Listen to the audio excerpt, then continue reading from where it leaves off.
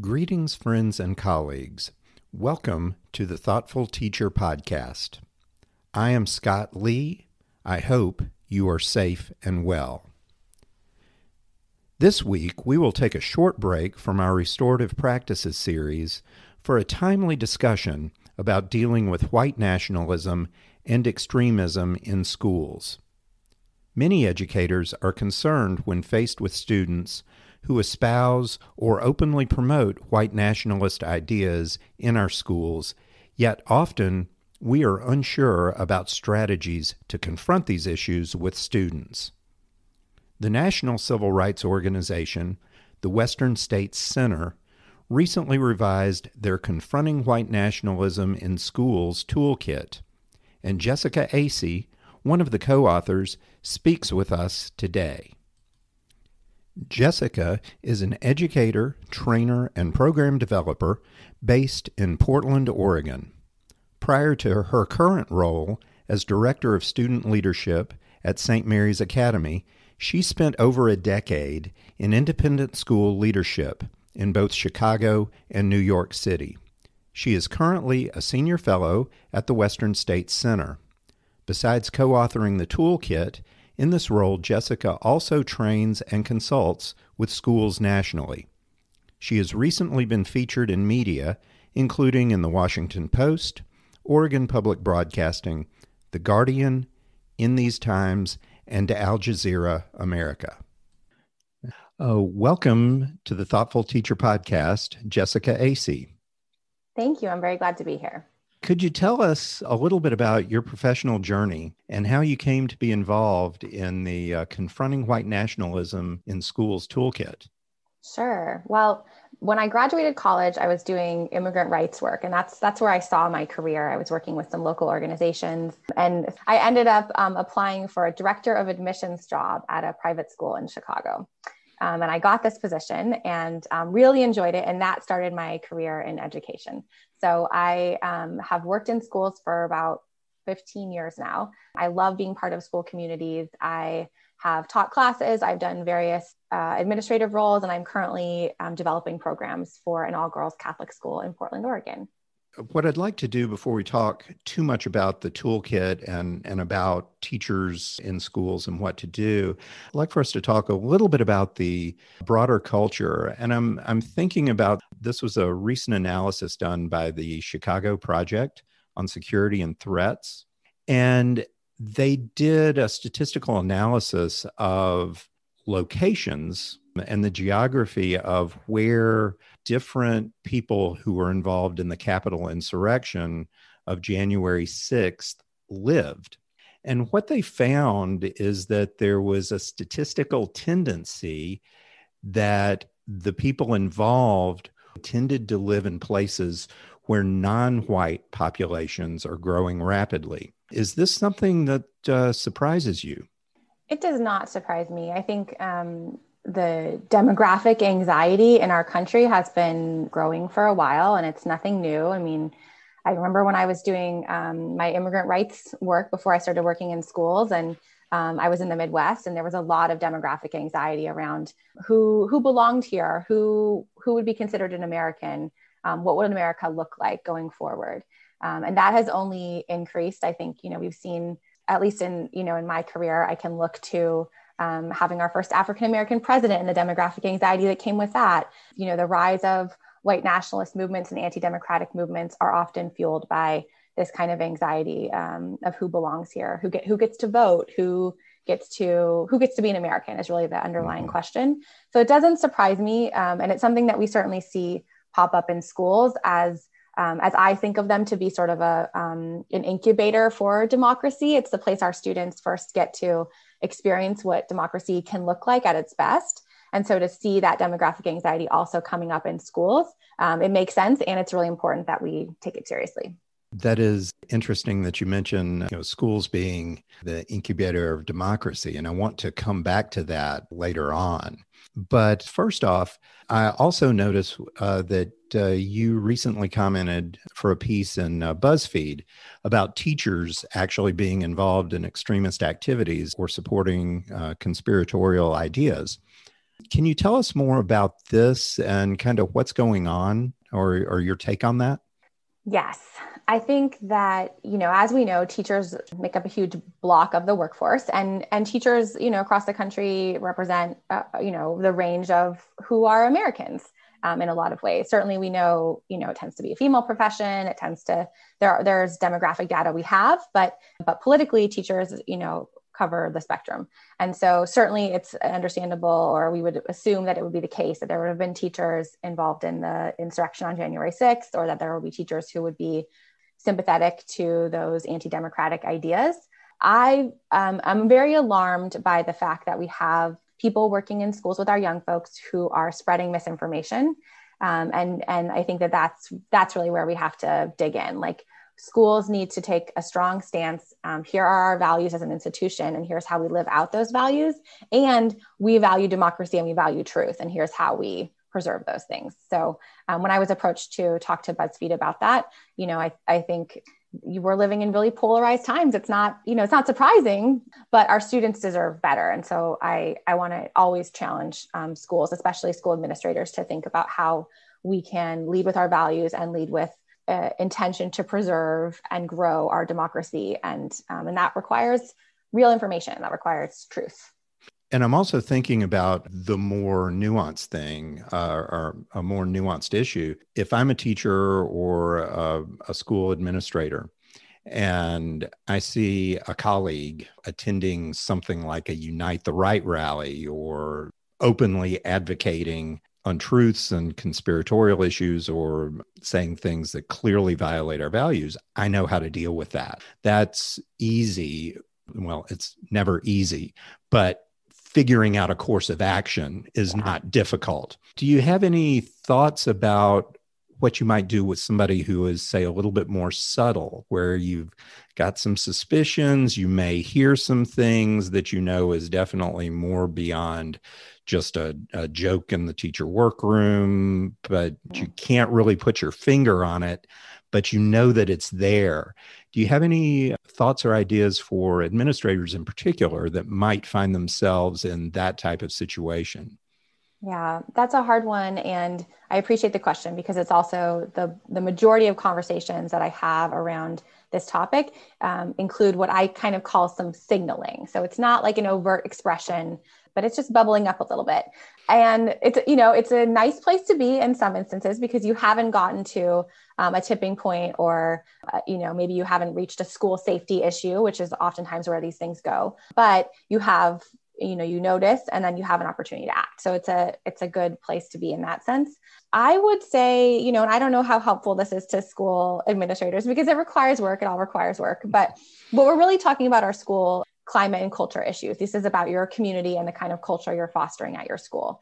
So if you have worked hard to make sure that your school community, for everyone who's involved, parents, students, teachers, staff, librarians, whatever, if everybody who's involved in the life of your school community knows that you're a school that values a sense of belonging, that you value a multiracial, experience and shared, bringing people's shared cultures together. If you are a school community that has symbols, visuals of inclusivity and acceptance and belonging up on your walls, and you lead with those values when you are having all school assemblies, or when you're gathering for whatever you might gather for, that makes a big difference, because then you're saying, like, here is what binds us together. And people who don't align with that, it's a lot more noticeable. Mm-hmm. Sometimes it can be difficult to have to make that confrontation. Confrontation and violence are two different things, and we always need to make sure and be clear about that. But culture change is hard work. I mean, it's not something that everyone is trained in when they move up the ranks to become a school administrator, or go to graduate school or doctorate school. It's not always, those aren't always courses that we take or training that we have. There are people who are really good at it, and lifting those people up is important, but it takes work, and it's not an innate skill for all of us. Mm-hmm. I'd like to also talk about the effect on students. There's oftentimes a narrative centered around criminality of particularly adolescent males of color, boys of color, things like gang involvement, drug involvement, and things like that. And of course, we know from the research, and there's some excellent people out there doing some work in that. Tyrone Howard at UCLA's Black Male Institute, David Kirkland at New York City's Steinhardt College of Education are wonderful places for people to look about this false narrative. But what I'm curious about and what your thoughts are, I want to look at it from a couple of different perspectives. One is how this false narrative, because we know boys who grow up in poverty and in communities of color are no more or less likely to be involved in criminal activity than boys in more white and or suburban areas.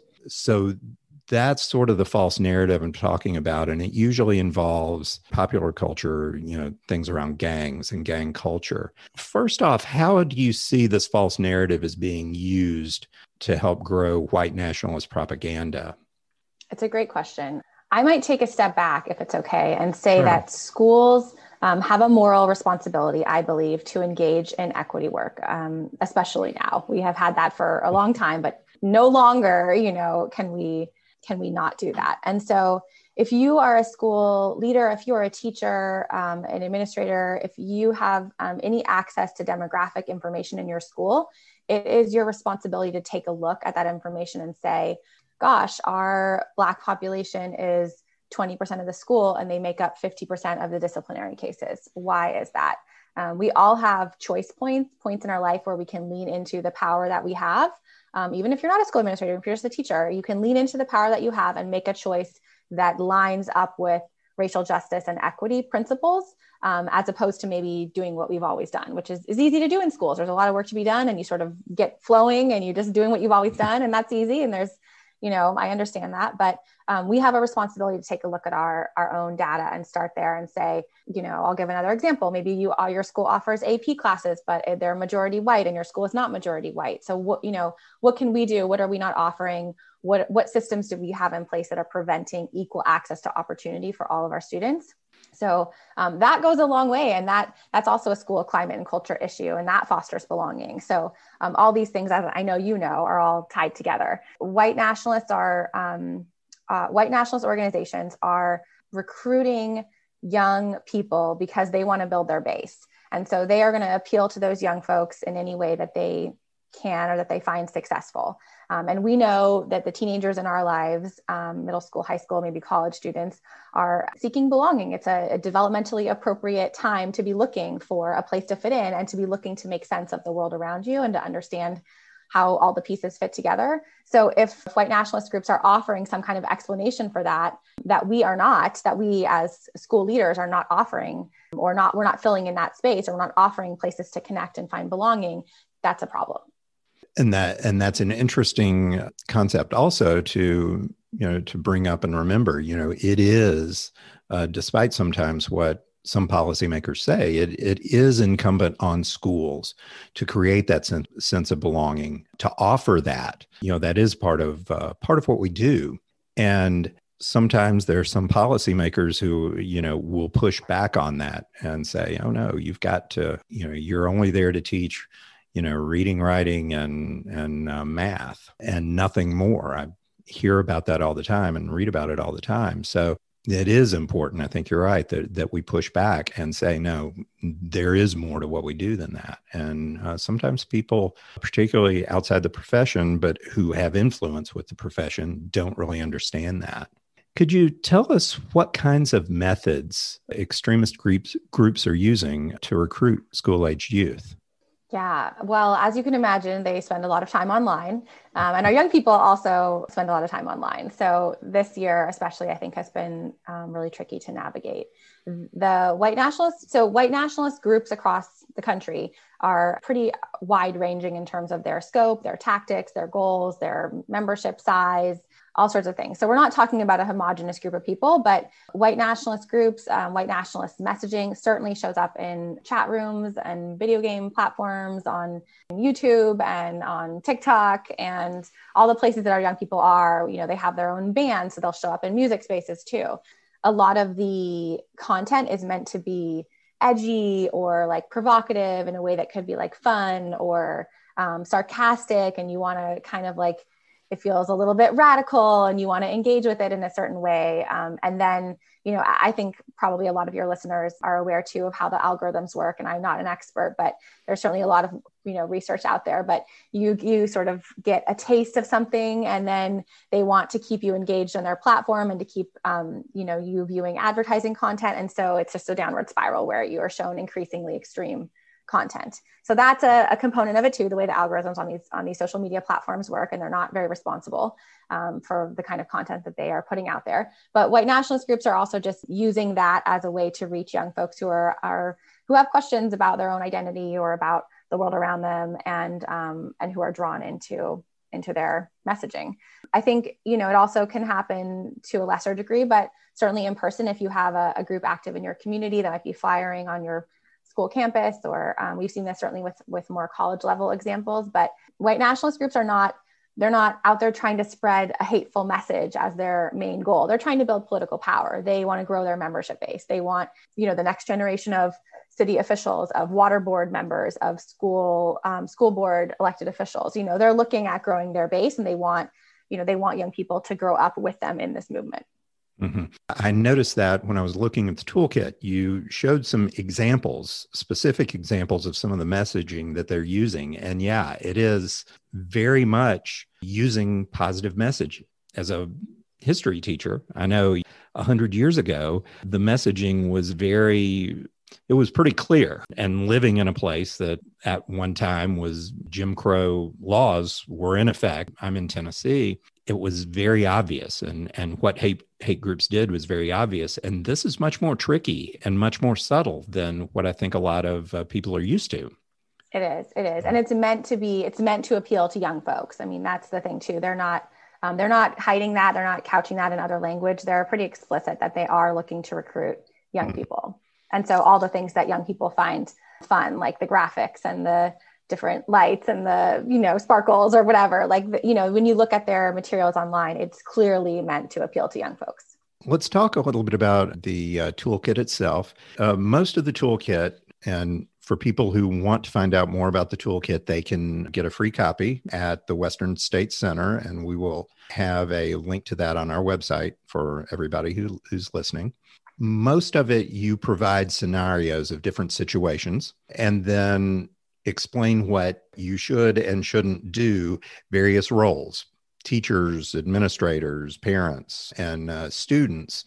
People in that role should be doing and not doing, which I think is very helpful. What scenarios do you see that are more common amongst the several that you give? What is it, or is there one or two that are just more common that somebody's most likely to see or deal with? I was eager to answer your question. I apologize for cutting you off. I think this year for sure, what we have seen the most of are students changing their avatars or their virtual backgrounds to include racist symbols, either the more explicit, of a swastika, or, some of the cartoon, like a Pepe the Frog that maybe not everybody knows quite what to do with. So that I've seen a lot this year. And I've had a lot of conversations with teachers about what to do in that instance. I think it's really common too that students, especially if we're talking about high school students, will bring up white nationalists or anti-democratic sources in history or English papers. That's something we hear a lot about. And then anonymous graffiti is forever common. Mm-hmm. It's a little bit different this year. Most of us haven't been in the building or in buildings with as much free movement among our students as we might have in the past. Mm-hmm. So I think that looks a little different this year, but those are pretty common experiences that I have experienced and that I've talked to teachers and other colleagues and administrators who have experienced too. Mm-hmm. And the toolkit is really intended to give people as many resources as we could possibly think of when we wrote it. It's not a one-size-fit-all document. We know there are plenty of different kinds of schools out there that run different ways and that have different populations and different needs and wants. And so we really just tried to put as many resources together as we could, where if you had one of these situations or another one that's in the toolkit, you could go and you could get a few ideas. Yeah, and I think about it as a history civics person. I taught both for many years. And I think about particularly citations, although it was a little bit different the last time I taught history, but because it's so much easier to find these citations, and a lot of them are so obscure you might not know. It's only been recent that I think people have heard of like Richard Spencer, who you mentioned specifically in the toolkit. Would it be a good idea or helpful for teachers to sort of limit the sources students can use in papers and things like that on the front end? Well, in my fantasy land, we would offer some kind of rubric where students could kind of run through a few questions to check against their sources.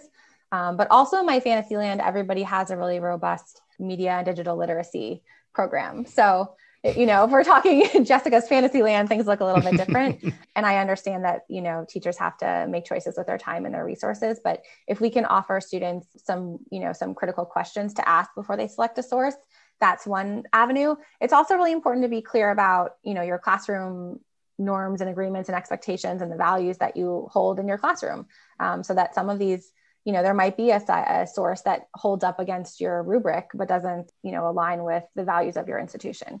And that's important too. And sometimes these things come up and they're teachable moments. They're opportunities to ask why questions. And that's one of the things that I think for many teachers, certainly not all of them, there's some anxiety that comes with having these hard conversations in a classroom setting. Many of us have planned our lesson plan and we sort of know where we're going and where we want to end up, and you have limited time. And so it can feel hard, but being curious either in the moment or at a different time when you're, one-on-one with a student, or, bringing in a librarian or bringing in someone else and being curious and asking, like, why did you select this source? What feels like truth to you in this? Like, be curious and ask questions. And that's the way that we can get around the fact that the world is changing very rapidly, and it's too much for all of us to be holding in our heads all the new iterations of Pepe the Frog and all the new Richard Spencers all the time. It's too much. So being curious, I think, is the way to get around that. And I think about also schools that are using things like positive behavior supports or multi-tiered systems of supports, restorative practice and things like that. If a student does or says something that potentially damages or involves the emotional safety of another student, a lot of times you have a process to do that, but then I'm not sure that some people all the time would think about, oh, wow, we could use the same tools that we already have, the same interventions that you already have might work. Absolutely. And again, these are school culture issues. And so if you have tools that you're already using to build positive school culture, then by all means, apply those tools in these situations for sure. Mm-hmm. So the other thing I wanted to talk about as far as curricula goes, do you see problems with particularly history and civics curricula in general that does not do a good enough job of talking about or teaching students about the problems with white nationalism and or extremism in our history? I mean, this is not something that just appeared in 2008 or ended in 1865. Yes, I do think we have to do better there. And I think that we owe it to all of our students, to our white students and our students of color, to diversify our curriculums, to lift up Black and brown voices, to talk about what contributions those communities have made, and also what it has cost them, where they have been wronged in unbelievable ways. Mm-hmm. And that's not happening in very many places for sure. And would that help to confront white nationalism in schools? Yes, but the work of the toolkit is really meant to be applicable in spaces where that's happening, where that's not happening. Big curricular overhauls especially in public schools, take a lot of time. And so I just want to encourage folks to take the steps that they can take. If you have the power to change the curriculum in your course, great. If you have the power to do some of your own self-equity and identity work, please do that. But our goal is just that beyond the scope of sort of equity, inclusion, reparations, these really big, being an anti-racist school or anti-racist teacher, centering the Black experience. These are really big, important issues. And also, we have to be able to take the steps that we can take now in our classes, like, today in 45 minutes, we have to be able to pivot and act quickly. So I hope that the toolkit offers some resources to that end as well. Mm-hmm. I want to set up a scenario for you also and I want to give some context around it, because this is something that I noticed and that I saw myself very recently. And it made me think about what I would do, if I were still based in a school all day, every day, like I once was. A few weeks ago, I was walking my dog in my neighborhood, and I'm walking by one of the people that takes care of the lawn of a neighbor. Nice guy. I've talked to him on several occasions, and I'm walking past the back of his truck, and in the back window of his truck, I see the symbol for the Three Percenters, which is a militia group. I knew it was an extremist group, wasn't sure that much about what they were compared to other people. And so you go to the Anti-Defamation League and Southern Poverty Law Center and look them up. And as I'm reading about the Three Percenters, they are more of a militia group, but they are not overtly racist. And they would argue we're not racist at all. We're opposed to immigration, illegal immigration, and for some other things. But still, this is an extremist group.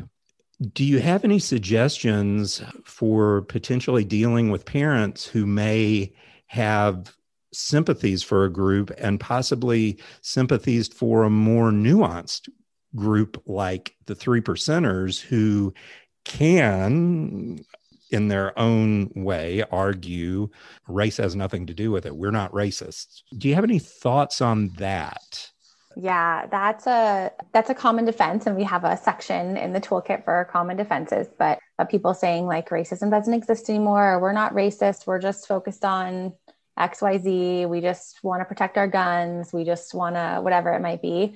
Those are talking points that come up for sure. Mm-hmm. This is a hard one. I think I always focus on centering, and this is just my own personal pedagogical philosophy, centering the experience of students and their growth and development. And so in schools, we have a lot of room to do that. And we have a lot of tools at our disposal. It's harder maybe and different, or maybe just feels harder to me because I'm not operating in this sphere every day, but to think about broader community response, although there are great organizations who are doing that work, Western State Center among them. But when we're talking about schools, we know from research that the number one most effective way to reach a student who is being indoctrinated to some degree into extremist ideology, or dangerous, I should say, extremist ideology, because not all of it is, not all extremism is dangerous or fits on one side of the spectrum or the other. But the best way to reach that student is for them to have a trusted adult that they can talk to. And you really only just need one, but somebody who you feel like understands you, who you feel comfortable talking to. So some of this feels harder and bigger and scarier than I think that statement. So I understand if people are listening to this and thinking like, yeah, obviously, but it really matters. It really matters to have adults that students can trust and look up to, and to have those adults also share values of inclusive multiracial democracy that we all would benefit from living in. So that's one thing I would say. Two, I would say, to what degree we can reach a family through a student, I don't know, but we can certainly change the scope and experience of students in our high schools. And shame is a really powerful emotion, especially for young men. And, it works in different ways for all of us. And certainly it can be a powerful, positive emotion. But I think a lot of schools, it's sort of baked in, I think, to some of our generational experiences of school, to use shame as a tool. And it's not an effective one when we're talking about young students who are signaling white nationalist association. So being cognizant of that, I think, helps in the way that we reach out to students and talk and be curious. There are some great examples of conversations you can have with your kids.